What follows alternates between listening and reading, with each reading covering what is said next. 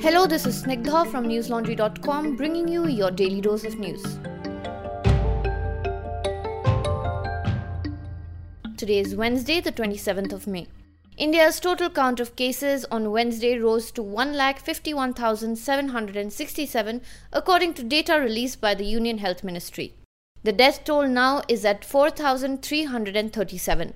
In the last 24 hours, India recorded 6,387 new infections and 170 deaths.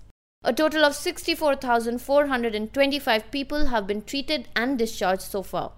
Now, the number of COVID-19 cases that are unassigned to any state has quadrupled over the last week to 2,970 due to the increase in the interstate movement of people.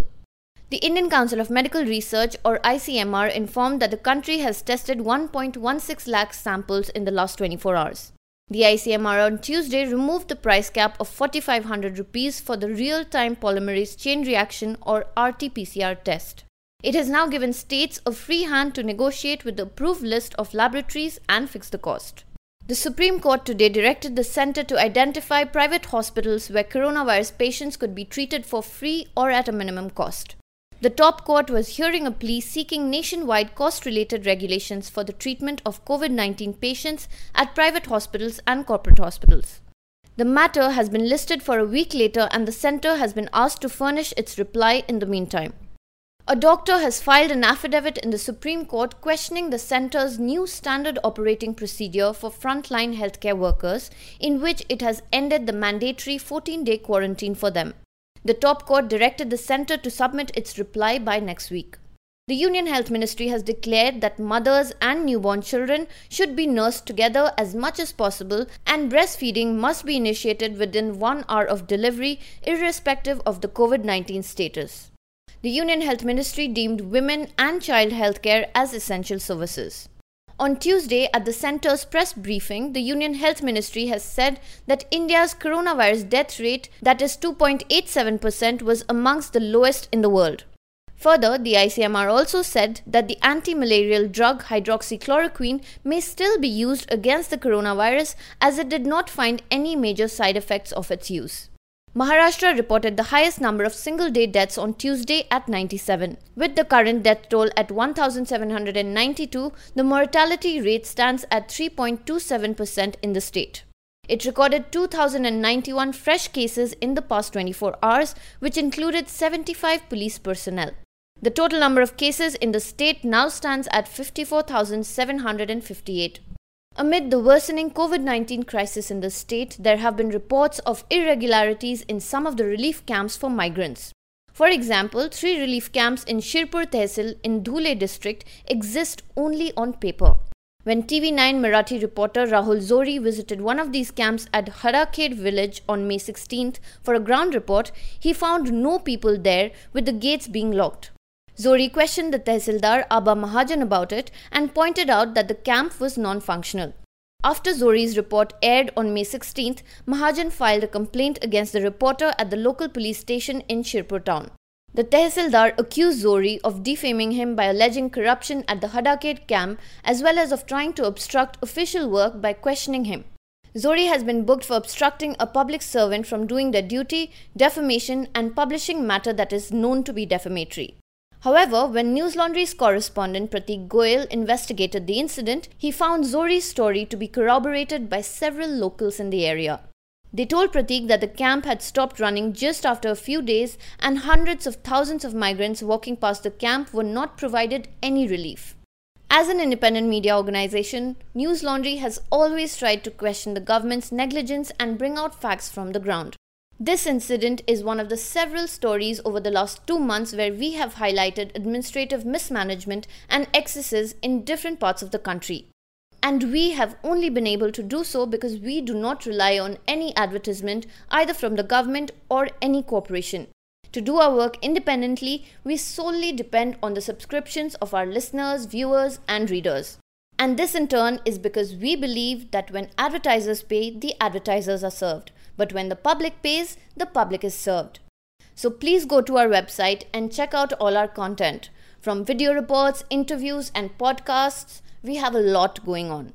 So please go to our website and hit that subscribe button on the top right corner of the website. Tamil Nadu, the second most affected state, registered 646 COVID-19 positive cases in the last 24 hours.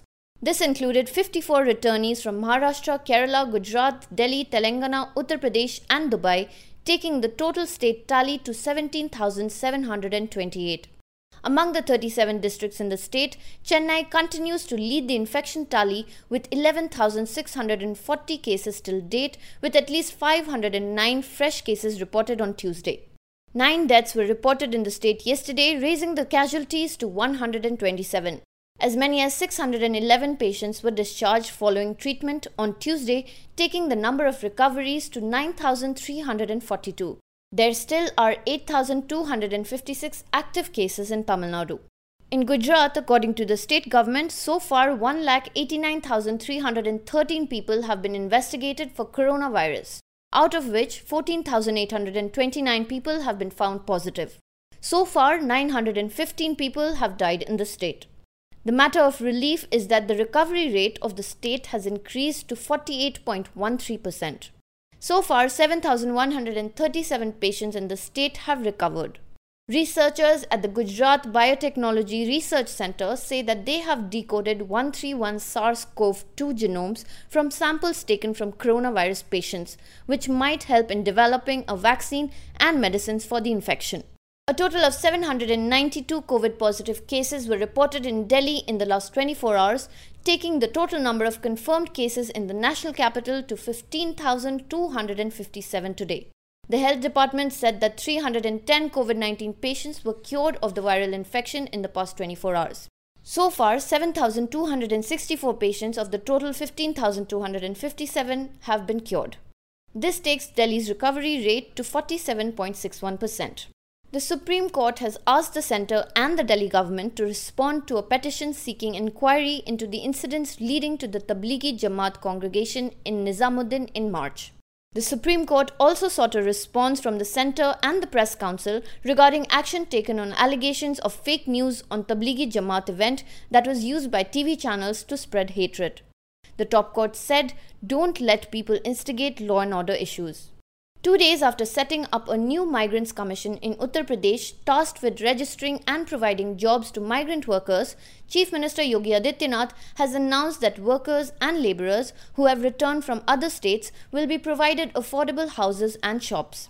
Briefing officials of his team that is overseeing the relief work in the wake of the coronavirus outbreak, the Chief Minister also said that the government would pay the GST for them besides facilities like power, water and other basic amenities. Karnataka's tally rose to 2,405 after 122 more people tested positive for coronavirus. Karnataka's Chief Minister B.S. Yediyurappa, meanwhile, has said that the state will open temples, mosques and churches after May 31st. Soon after, the Chief Minister's office said that it will wait for the Prime Minister Modi's decision on reopening of religious places. Madhya Pradesh's Chief Minister Shivraj Singh Chauhan claimed that the doubling rate of the coronavirus in the state is 21 days, which is better than the national average of 15.4 days. Madhya Pradesh is one of India's worst affected states with over 7,000 cases and 305 deaths. After 18 more individuals tested positive for COVID-19 in Assam, the total number of confirmed cases in the state climbed to 704. So far, the state has reported 635 active cases. Now for some international updates on the virus.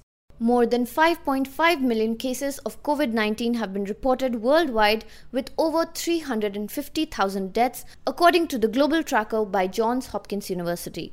The United States continues to suffer severely from the virus as it accounted for more than one-third of the global death toll with more than 98,000 deaths. Meanwhile, President Trump continued to stoke controversy after he suggested that it was very unusual that Joe Biden, his Democratic opponent in the presidential race, had chosen to wear a mask for a public appearance.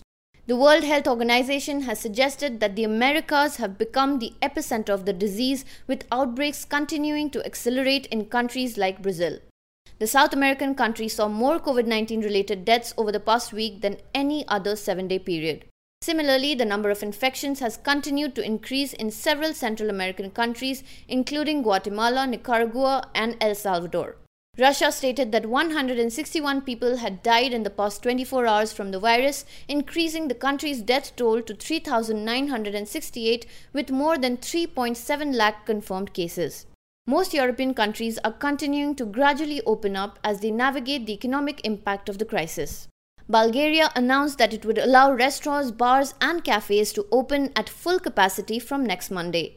France's statistical agency estimated that the country's GDP will decline by 20% in the second quarter as a result of the lockdown measures. To combat this, the French President Emmanuel Macron also announced an €8 billion plan to revive the country's auto industry with a special focus on electric cars. France also revoked a decree authorizing hospitals to prescribe the malaria drug hydroxychloroquine for COVID-19 treatment, which is very interesting considering the ICMR or Indian Council of Medical Research's recent backing of the drug. The country is also investigating an illegal football match with more than 400 spectators. The French authorities have asked that all players, staff and spectators must be tested for the virus to ensure that it does not cause another outbreak. Meanwhile, the Boris Johnson government in the UK continues to battle a domestic controversy as the Prime Minister continued to defend his chief advisor's flouting of lockdown rules during the crisis.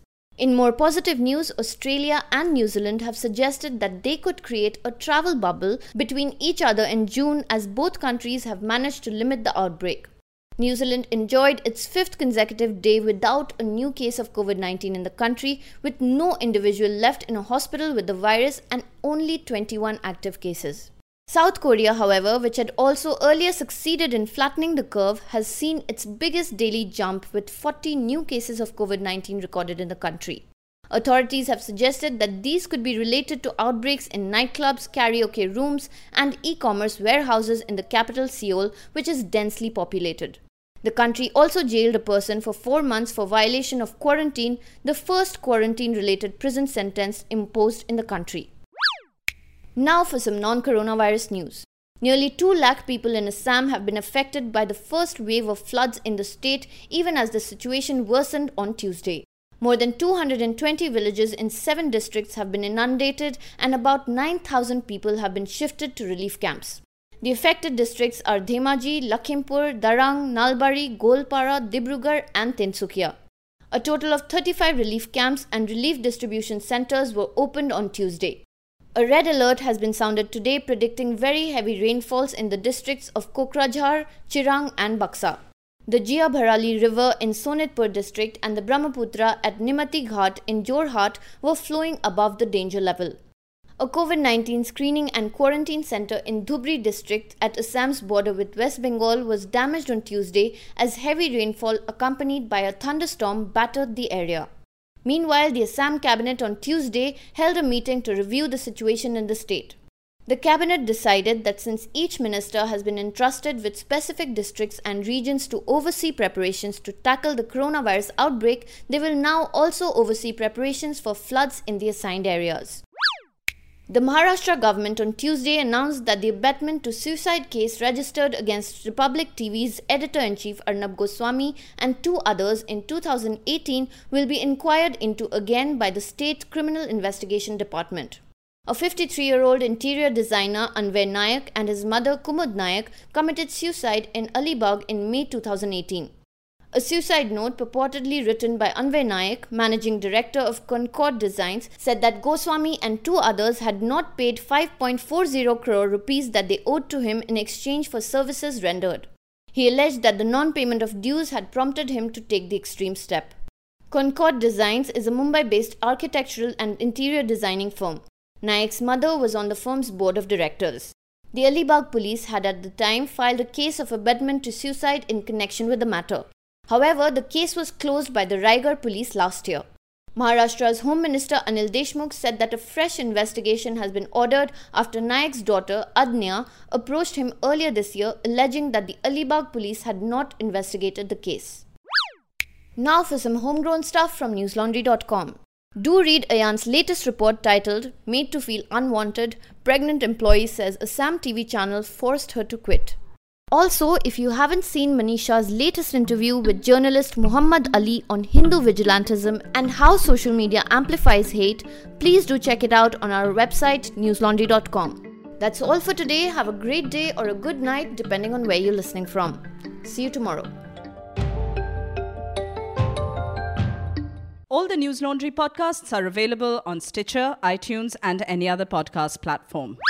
Please subscribe to News Laundry. Help us keep news independent. To catch all our podcasts on news, pop culture, current affairs, and sport, visit newslaundry.com. Follow us on Facebook, Twitter, and Instagram, and subscribe to our YouTube channel.